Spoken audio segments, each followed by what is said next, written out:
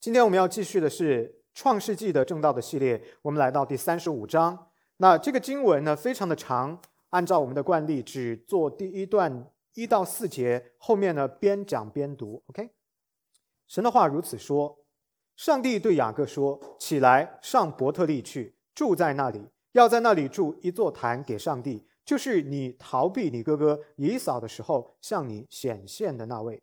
雅各就对他家中的人并一切与他同在的人说，你们要除掉你们中间的外邦神，也要自洁，要更换衣裳。我们要起来上伯特利去，在那里我要筑一座坛给上帝，就是在我遭难的日子应允我的祷告，在我行的路上保佑我的那位。他们就把外邦人的神像和他们耳朵上的环子交给雅各，雅各都藏在事件那里的橡树底下。 Let's pray， 我们来祷告。天父，今天的经文有一个非常重要的信息，就是你恩待雅各，因此你恩待我们，你与雅各重申你的圣约祝福，你也将这一份的祝福给到了今天在你面前的每一位。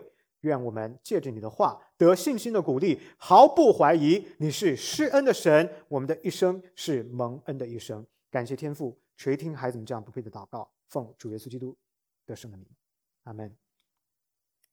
2周前的主日，我们讲到底拿，雅各的女儿被羞辱，导致雅各跟他的儿子们跟事件人之间产生了摩擦。雅各呢，在处理整个这个事情当中的时候，一直显得比较被动，比较沉默，让儿子们作为家族的代表为家族发声，为自己发声。而事件城的王子，这个 prince 叫做事件啊，这个名字都是一样的，羞辱了底拿之后呢，提出来要娶底拿为妻。雅各的儿子们以全城整个事件城里边所有的男性都必须受割礼为条件，样装同意。等到事件城里边的男子丧失行动能力的时候呢，西缅跟利未便提刀屠城，将整个城里边所有的男性都杀掉了啊！一直沉默的雅各呢，终于开口了。他最关心的似乎并不是他的女儿底拿的福祉，甚至不是他的儿子们对事件城无辜百姓的屠杀，相反，他担心自己遭到报复。事件呢，是迦南城的一座城，是迦南部落联盟的一个基础之上形成的一座城市。这就意味着整个的迦南人，整个的迦南地都是沾亲带故的，可以变成一个巨大的联盟。那么有可能呢，他们是相互为亲属的。雅各最惧怕的就是迦南人的联合报复。在今天的经文当中，神指示雅各要离开事件，到伯特利去定居，并且要在那里为神立一座坛。在伯特利逗留的期间，神对雅各重申了圣约，强调一切的圣约祝福都会伴随着雅各的这个新的名字，叫做什么呢？以色列而来到。那么雅各的儿子们的罪以及在道德上面的沦丧，究竟会不会障碍神的圣约承诺在代际之间代代相传，一代一代的递进，然后一直走到历史的今天呢？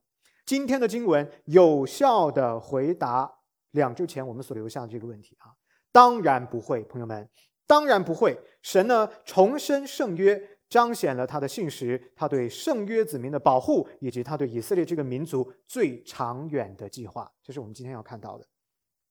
现在我们来看经文，神因为雅各害怕迦南人的报复，就指示雅各说离开事件，去哪里？伯特利。请大家看到，神对雅各说，起来上伯特利去，住在那里，要在那里筑一座坛，就是你逃避你哥哥以扫的时候向你显现的那一位。各位，你们有没有问过一个问题？ What？ 又是伯特利？几次出现伯特利，对不对？怎么又要到伯特利去呢？神学家约翰加尔文说，神选择并且指定伯特利，而不是让雅各逃往到别的地方，是因为伯特利是神曾经向雅各显现的地方。神的荣耀比其他的任何的方式都更加的能够鼓励雅各，胜过自己的恐惧，信靠神的应许。因此呢，神把雅各再次带到伯特利去的第一个原因很简单，就是因为神曾经在这个地方向他彰显了自己的恩典。同时神的慈爱也借着这个命令去往伯特利这个简单的命令彰显出来。神的心意是要让雅各回到看见天梯的异象的那个地方，让他要想起来，要追想跟纪念上帝是如何向他宣告圣约承诺的。有了神的祝福，有了神同在的对雅各的祝福的回顾，雅各的恐惧呢，自然就会得以消除，可以继续行走脚下的道路。接着往下，第2节，请大家看到第2节，雅各对他家中的人并一切同在的说，你们要去除你们中间的偶像，然后要自洁，要换衣服，然后走，我们出发去伯特利，要在那里给神筑一座坛，就是哪一个神呢？帮助我的神，在患难当中保佑我的那一位。然后说，你们要把外邦人的神像跟耳朵上的耳环都取下来。那么他们呢，就把耳环跟神像都交给雅各，雅各就挖了一个坑，把它埋在事件的橡树的底下。这一段非常的重要的经文，我们来仔细的看一看。整个的35章，朋友们，刚刚我们是读的第2节到第4节但是整个的35章的这段经文一共讲到了4个埋葬。这4个埋葬代表着一个世代的结束，代表着一个新的世代的开始。怎么说呢？第一个埋葬就是这里提到的偶像假神的埋葬，看到吗？说雅各挖了一个坑，把它埋在事件的橡树底下，这是第一个埋葬。第二个埋葬是底波拉的埋葬，底波拉死了待会儿我们会讲他是谁。第3个埋葬是拉结生孩子的时候呢，难产死了，也埋葬了。最后一个埋葬以撒的埋葬，雅各的父亲也死了，埋葬了。所以35章所有的埋葬都标志着一个时代的结束。哪个时代？雅各的时代的结束。然而有人去世就有人出生，便雅悯的出生标志着新的时代开始。便雅悯代表着哪一个时代呢？12个儿子的这个时代，以色列12支派的时代。作者为什么要这样写？摩西为什么要这样写？他是要告诉你，雅各的时代结束了，新的时代开始了。这个意味着什么呢？圣约的传递圣约从一代到另外一代圣约的传递。具体来说呢，利百加的奶妈底波拉跟拉结呢，都是来自于巴旦亚兰，记得吗？都是从拉班这个地方来的，巴旦亚兰。这个奶妈底波拉不是他的奶妈，是他的使女，是他的女仆，但是他的功能是乳养孩子的。所以这个奶妈究竟乳养了谁呢？雅各、以扫，对不对？所以呢，他们的这个去世埋葬表示或者代表着亚伯拉罕的父家的时代终结了。而以撒呢，代表的是圣约应许传递链条当中的上一代，雅各的前面的那一代。那么这里说到以撒也死了，所以呢，这一代彻底的就跟我们告别了。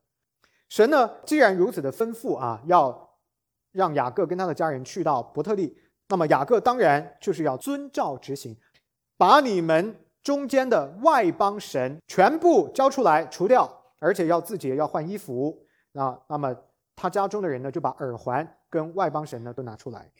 注意各位，这里的耳环不是女人们戴的耳环，这个地方的耳环是男人们佩戴的，而且它不是装饰性的耳环，它是一个异教崇拜的，表示自己是从属于某种异教神的奴仆的象征。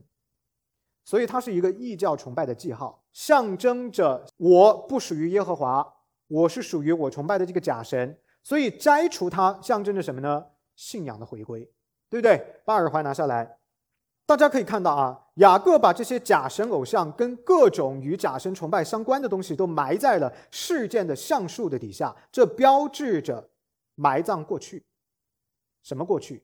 家族的污秽的过去，尤其是他的2个儿子西缅跟利未屠城的这样的一个巨大的罪恶。他把这一段的历史，这一段的罪恶，随着一个洁净的动作还有埋葬的动作都做一个了断。很明显，当雅各的儿子们玷污了神的圣洁，犯下屠杀的罪恶的时候，过去一直保持沉默的雅各重新收回了他在这个家庭当中的属灵领袖的地位。你看到吗？什么耳环交出来偶像交出来你们要自洁要换衣服，这些都是雅各自己亲力亲为的。表明什么呢？过去他显得有点被动，有点沉默，他说这个是错的，出问题了。我交给你们，你们不成熟，结果你们给我把所有人都杀了，犯了那么大的罪。现在我要收回这个属灵的领袖领导力，这个 leadership， 拿回来这个领袖领导力之后，雅各一直在做的是件什么事情呢？恢复家族的圣洁，恢复整个这个家族的圣洁。比如说他将偶像埋葬，这个地方的橡树为什么要埋在橡树底下呢？因为在创世纪第12章里边讲到亚伯拉罕的时候，也讲到了橡树。橡树这个地方就是亚伯拉罕曾经为神筑坛的地方，因此这个橡树也代表着对上帝的圣洁的崇拜，也跟圣洁有关，跟身份有关，跟恢复这个家族在上帝面前的关系有关。神学上头来说，圣经暗指了迦南地内有不同的信仰的冲突，看到吗？这个地方讲到的外邦神 foreign god， 雅各明确的说，交出来，埋掉，毁掉它。这是圣经第一次非常明确的区分了神跟假神，这也是雅各第一次明确的说假神是要毁掉的。为什么他要这样说呢？因为他要恢复家族对耶和华的敬拜，他们是圣约群体啊，他们是圣约子民啊，他们要回归圣洁。这些迦南地的假神之所以被称为是外邦神，就是因为他们跟上帝无关，跟上帝的圣约承诺无关，因此他们必须被除掉，好使敬拜耶和华神的人呢，可以得到宗教上的洁净。何为对神的敬虔呢？各位弟兄姊妹，大家可以看到，从创世纪开始到今天的世界，对神的敬虔就意味着宗教上要保持一种洁净的关系，也就是不受假神偶像的玷污。这种宗教上面的洁净是我们今天人敬重耶和华神的重要方法之一，跟假神偶像做告别。那么假神偶像有看得见的，也有看不见的。看得见的比如说什么佛像啊，什么财神爷啊，什么这个那个的，对吧？很容易理解。还有看不见的，钱啊、权啊，非物质的东西。今天在座的各位基督徒们，你们如果要对神保持圣洁，要保持忠诚，去除可见跟不可见的偶像，就是重要的方法之一。雅各做这些事情是为了要回归圣洁，而你们要知道，去除偶像就意味着宗教的洁净。所以我们今天的基督徒，在座的各位弟兄姊妹们，你们要思考这个问题：你们心中有偶像吗？你们有去掉这些偶像吗？如果你们没有去掉这些偶像，意味着宗教的不洁净，那么你跟神之间的关系可以正常和健康吗？除非人在神的面前洁净自己，那么人是无法以圣洁和荣耀来敬拜他的。接着雅各跟家人一路南下，要往伯特利去。一路上并没有发生雅各所担心的所谓的联军报复他的事件啊。为什么呢？看第5节。第5节说，上帝使那周围城邑的人都甚惊惧，就不追赶雅各的众子了。因为上帝使周围的这些迦南人心中惊惧啊，所以他们就不敢来报复雅各。这段经文有2个目的。首先告诉我们的是，神是他子民的终极的保护者，神看顾保守所有的圣约子民。第二个是要告诉我们，神的保护是远远超过人的仇恨的。上帝使人心中惊惧，上帝叫你安静，你再大的仇恨你也大不过上帝的恩典。所以神的恩典是大过人的仇恨的。那么神如果不许可，神的百姓的一根头发都不会掉落。第6节，于是雅各和一切与他同在的人到了迦南地的路斯，就是伯特利，他在那里筑了一座坛，就给那地方起名叫做伊勒伯特利，因为他逃避他哥哥的时候，上帝在那里向他显现。这个伯特利这个地方意义非同小可啊。刚刚我已经讲了，因为他2次见证了神是如何对以色列这个民族的祖先雅各来重申圣约承诺的，见证了神是如何丰丰满满的祝福雅各的。而雅各到达的伯特利之后呢，就立刻按照神的命令在那里筑坛敬拜。筑坛指的就是敬拜，这个动作紧密地将雅各跟他的祖父亚伯拉罕以及他的父亲以撒联系起来。为什么？因为根据创世纪第12章，亚伯拉罕为神筑坛；根据创世纪第26章，以撒为耶和华筑坛。所以3代人，从爷爷到父亲到儿子，全部都是领受恩典，按照吩咐筑坛敬拜耶和华的人。雅各筑了坛之后，将伯特利这个地方称为伊利伯特利，意思就是伯特利的神的意思。这个取名呢，毫无疑问是为了要强调上帝的同在。El， 这个就是 God 的意思，所以他把这个地方叫做是神的伯特利，或者伯特利的神啊，很明显就是要来充分强调他一路都是与神同行，神一路都是与他同在，而且他完完全全的感受到了神的同在，就像他第一次逃亡的时候所看见的天梯的异象一样。那曾经就是雅各生命当中的至暗的时刻，但就是在最低谷的时候，神呢却对他大发慈爱，大施怜悯，最终引导他再次回到他的同在当中，回到他的恩典当中，而伯特利就成为了这一份恩典的象征。回到伯特利就是重回恩典，回到伯特利就是再次被提醒，雅各啊，我与你同在，我是爱你的。接着往下，这里讲到了底波拉。底波拉是利百加的女仆，那很有可能她就是雅各的乳母。她从哈兰，也就是巴旦亚兰，跟随利百加一起出嫁，记得吗？那么第8节说她已经死了，她的死代表着上一代人，也就是以撒跟利百加的这一代正式退出了历史舞台。雅各呢，把底波拉埋葬在一棵橡树下边，并且把这个地方取名叫做亚伦巴谷，意思是哭泣的橡树，表明呢痛失了这一位从小就照顾他、乳养他的奶妈，他是非常的悲痛的。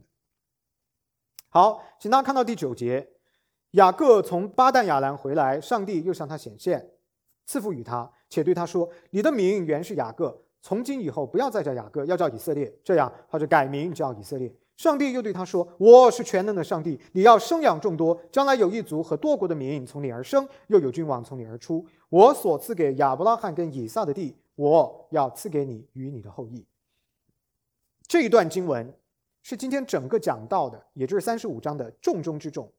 他就是在讲上帝是如何对雅各重申圣约的。第9节的英文版是这样子说的 ：“God appeared to Jacob again。”注意看这个 again 什么意思？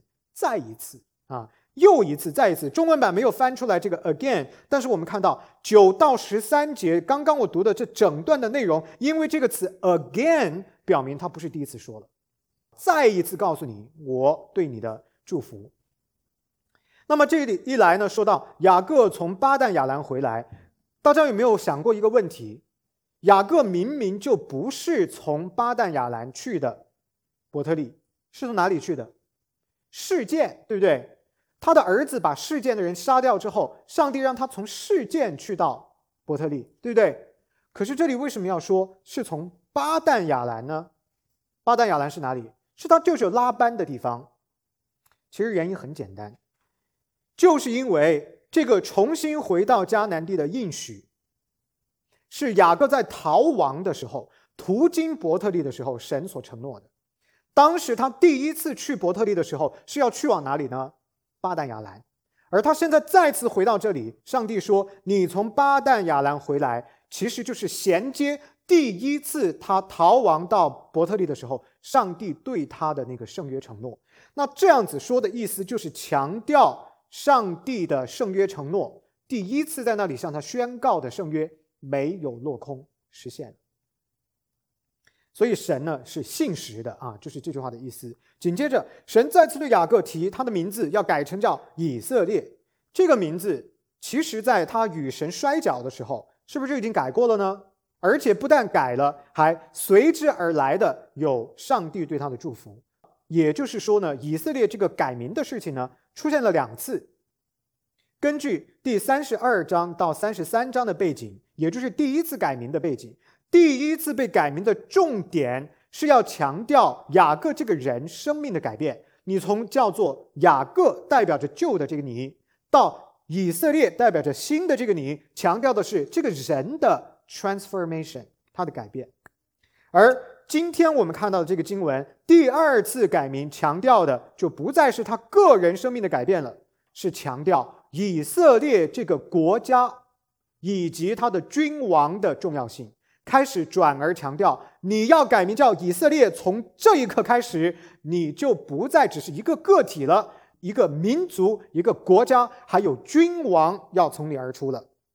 从哪里我们看到的？第11节说，你要生养众多，将来有一族以色列，还有多国后来从他出来的这些的君王要从你而出。这里的改名强调的是 from one person to a nation state Israel. That's the point. 在此基础上呢，神再次重申圣约，直接呼应的是圣约的第一个原始的版本亚伯拉罕。所以这里虽然已经隔了2代了，到了第3代了，他再次重申圣约的时候，其实就是回应亚伯拉罕之约。请看，一来上帝对雅各说第11节的第一句话，我是全能的上帝，这句话就是他原来跟亚伯拉罕立约时候说的一模一样的话。第二一句说你要生养众多，这句话简直不要太熟悉。为什么呢？因为这句话曾经对以撒说过，第28章2节，然后对亚伯拉罕也说过，第17章第2节还有第6节。甚至各位弟兄姊妹注意，这句话还要追溯回第一个人亚当。神当初在创造人的时候，亚当被造出来就对他说，你要生养众多，遍满地面。这是一个 cultural mandate， 一个文化使命，一开始就赐给了人。这样的使命从创世纪到今天从来没有改变过。那唯一的改变是什么呢？就是这样的一个文化使命因为罪的缘故而受到了亏损。所以你们看到，当神再次跟雅各立约的时候，我要恢复的是什么呢？上帝跟人之间最开始的时候赐给我们的文化使命，充分显示上帝对人的救赎不是重新创造，而是恢复到亚当夏娃没有犯罪之前。这表明上帝一开始对我们的创造就是有效的。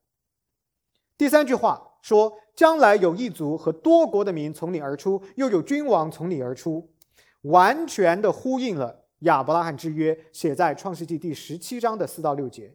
亚伯拉罕被称为多国的父。请注意，民族这一个词指的是一个有领土的国家或者是民族，在这里呢，当然指的就是民族的以色列 The nation state Israel。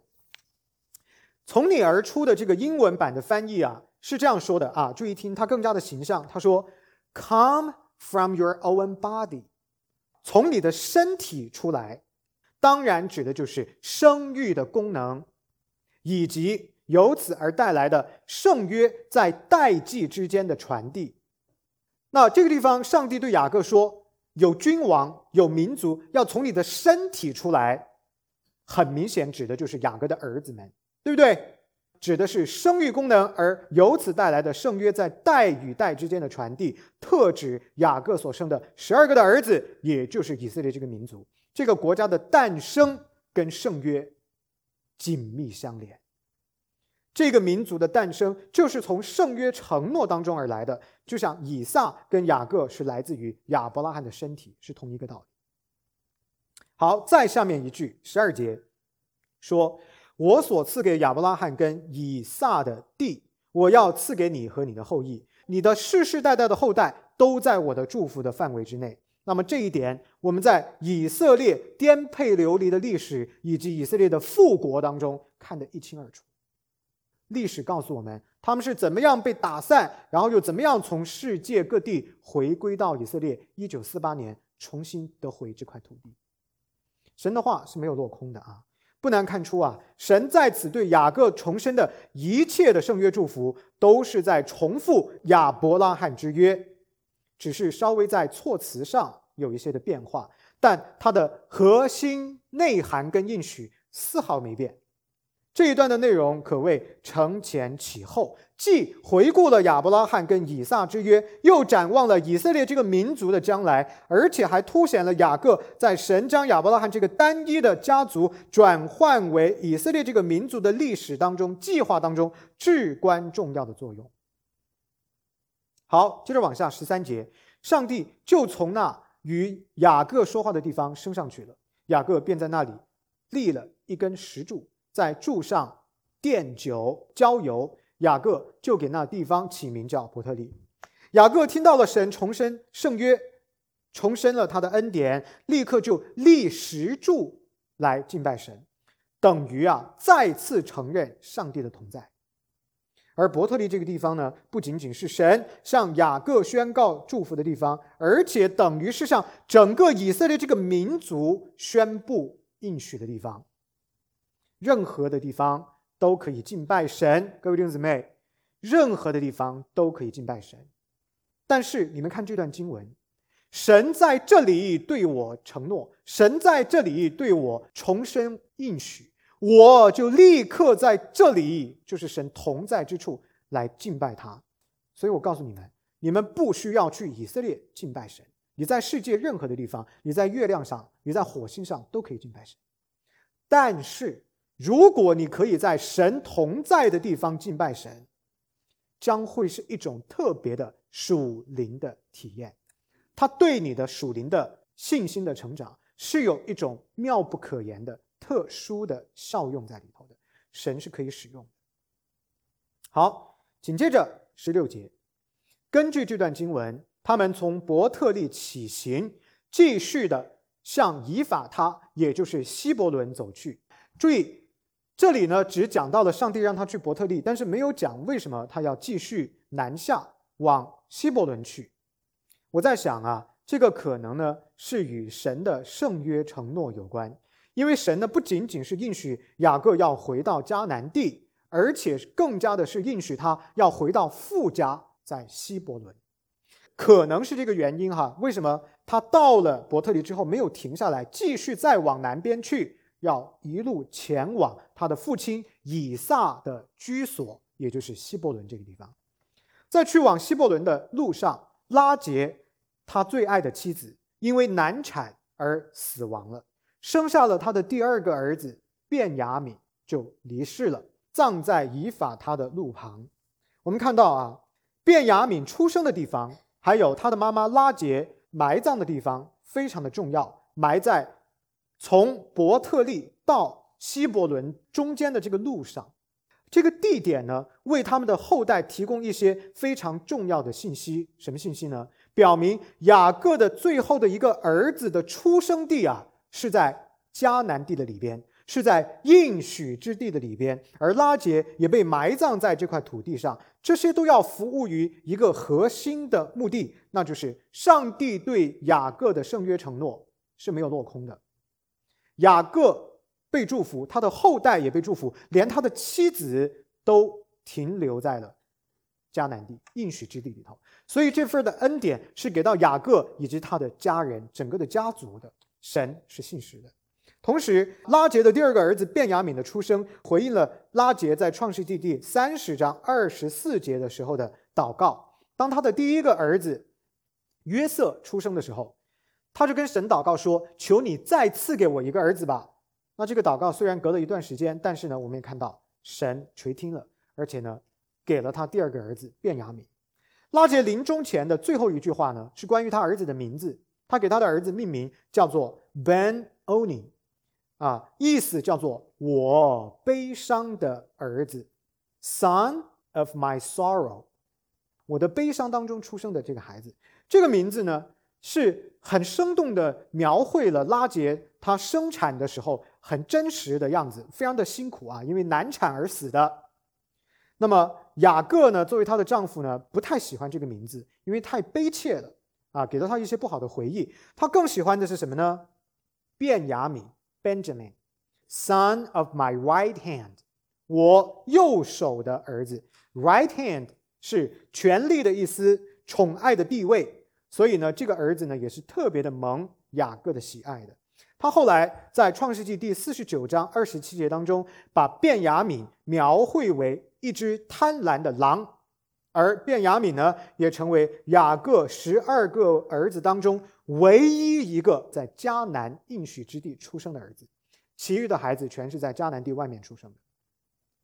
此外呢，便雅悯出生导致拉结死亡，也为后来的雅各的儿子们之间彼此的斗争，尤其是对约瑟的这个不喜欢，打下了伏笔。拉结的去世突出了雅各对拉结所生的2个儿子的爱。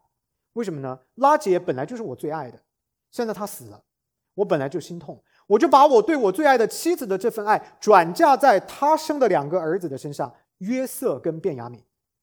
那么当我特别的爱我众多儿子当中的其中的这2个的时候呢，别的由另外一个妻子生的利亚所生的这些儿子们呢，就不喜欢这2个弟弟，就看他们不舒服不顺眼。本来我的妈就不受待见，我的母亲就不是他最爱的，现在呢你的爱还特别给这2个儿子，我们都是平辈的嘛，凭什么呢？为什么你要特别偏爱这2个呢？所以呢，这就为后面的雅各的长子们不喜欢这个小儿子们，尤其是约瑟，最后要卖他，把他卖到埃及，打下了伏笔。利亚活得更久意味着一些不好的影响，就是这个妈妈呢，自己呢不是最受宠的，所以肯定有些情绪有些不满呢，就转嫁给了他的儿子们。大家可以从他的儿子们的身上看到几个特征。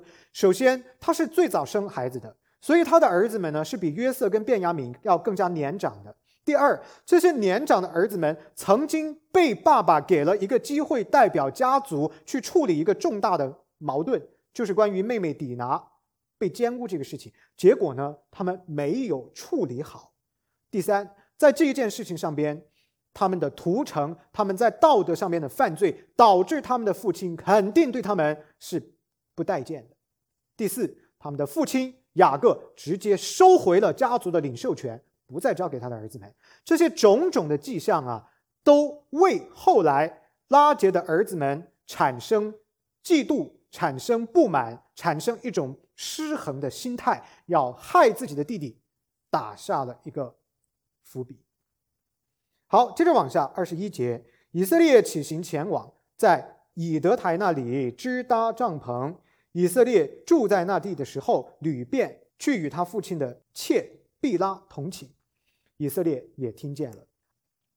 前边呢刚刚说到这个利亚的儿子们呢道德顽劣，马上这里呢又贡献一例。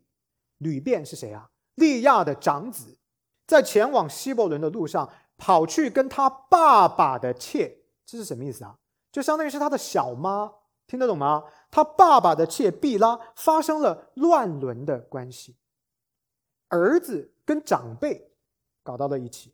那么这个吕便呢后来被雅各谴责，并且因此而丧失了他长子的名分。注意解释一下，关于吕便丧失长子名分的事情，圣经是没有明确交代的。但是历代志的作者在提到吕便分割以色列的地土继承产业的时候呢，约瑟的儿子以法莲跟马拿西拿到了吕便的产业，也就是雅各的孙子，2个孙子。大家听懂这名字有点假，我讲慢一点。雅各的儿子叫做约瑟，就是被卖到埃及的那一个。那么约瑟有2个儿子，一个叫以法莲，一个叫马拿西。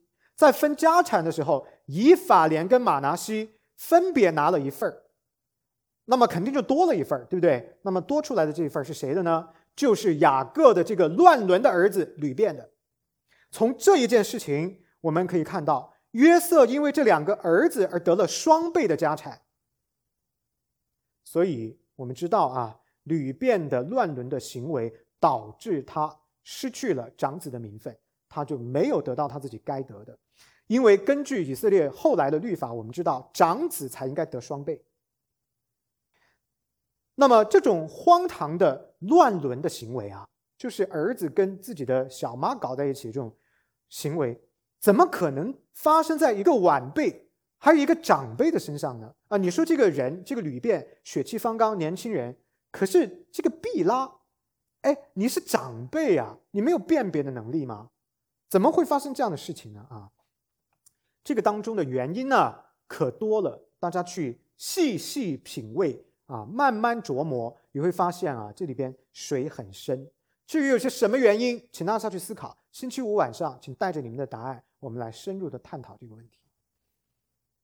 雅各的12个儿子啊，在22节 B 到26节 A 当中呢，被一一的列举出来。这里给了一个明确的表单，讲到了12个儿子的名字。这表明啊，从这一刻开始，注意创世纪转向了年轻的一代。经文呢，还特别的在吕遍的名字的后边，是不是有一个括号？中文版的圣经是没有括号，英文版的是有的啊。英文版的圣经里边有一个括号 ，Jacob's firstborn， 头生的长子。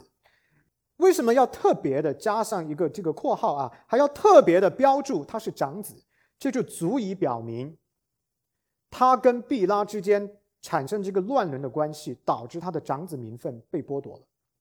这是另外的一个证据啊，就是说被剥夺的长子名分确有其事，所以才要特别的加上啊，这个人可能你们以为他不是长子，因为他被剥夺了，但实际上他是 firstborn， 他是长子啊。这12个儿子的名单呢，也凸显了继承的问题。因为我们刚刚知道了，神承诺了雅各说，君王要从他的身体而出。那么这些儿子当中的哪一个会是君王呢？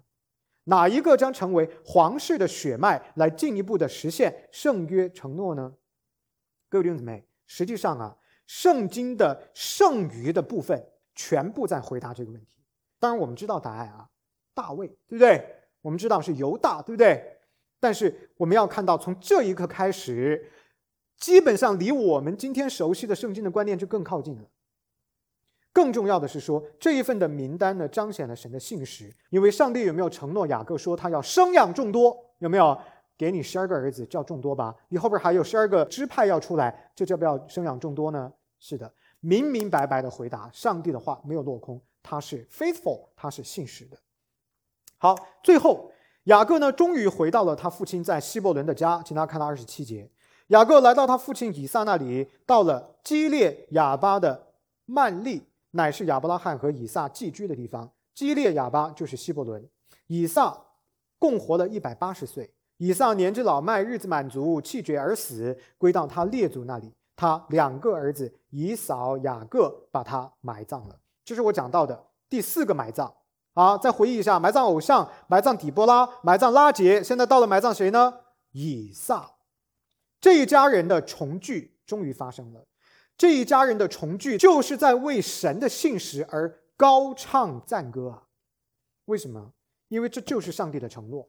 当雅各逃亡的时候，在天梯的异象当中，还有当他要离开他的舅舅拉班的时候，上帝对他重申圣约祝福的时候，都提到了这件事，你一定会回到你的父家的。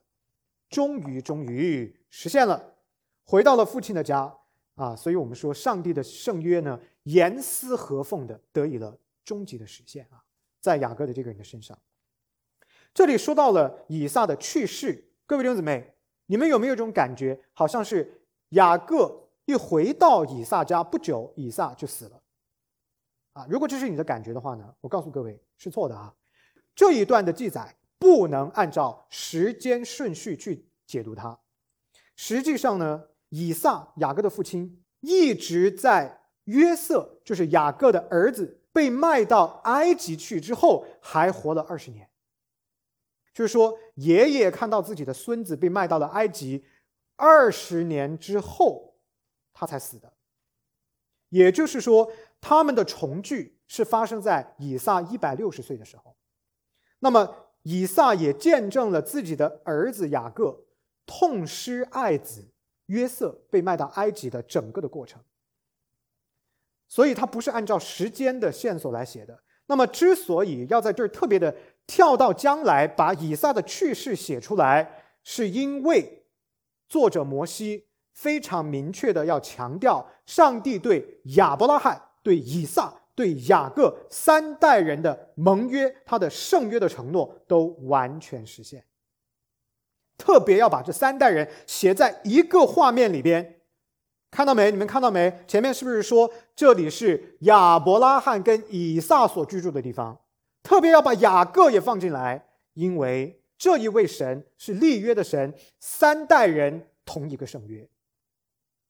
这就回应了出埃及记3章15节有一段很棒的经文，说：我耶和华你们祖宗的上帝，就是注意听，亚伯拉罕的上帝、以撒的上帝、雅各的上帝。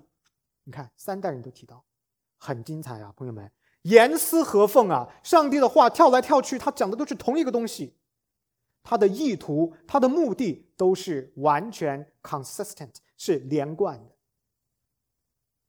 雅各跟以扫这2弟兄呢，最后在父亲以撒去世之后呢，为他做了一个葬礼，把他们埋葬了。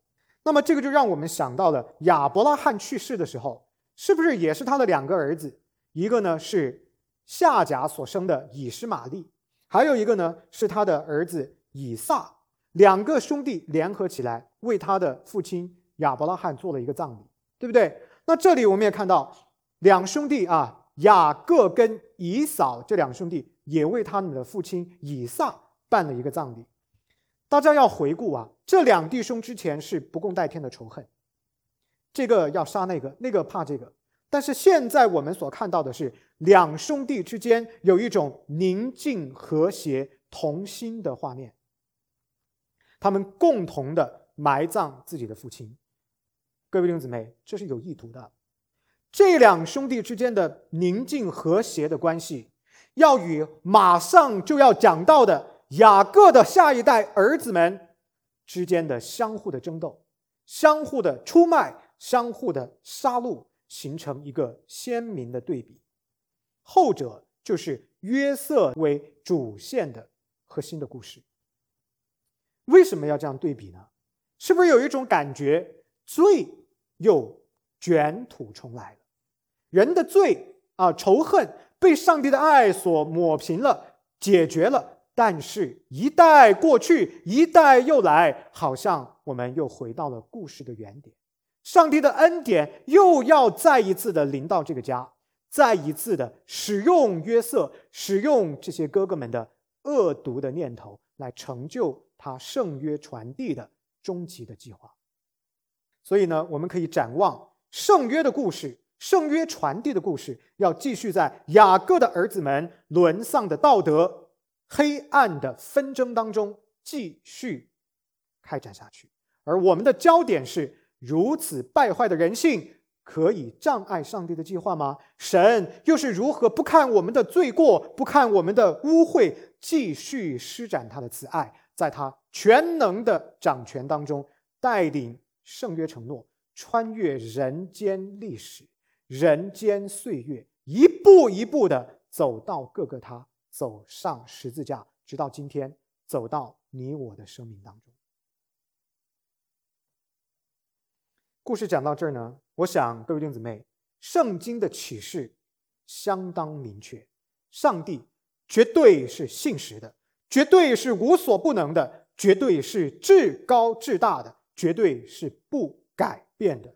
从亚伯拉罕到以撒，再到雅各，神对每一位的圣约承诺的传递者，无论是什么样的内容，无论是我给到了哪一个人，所有的内容完美实现，是不是？完美实现。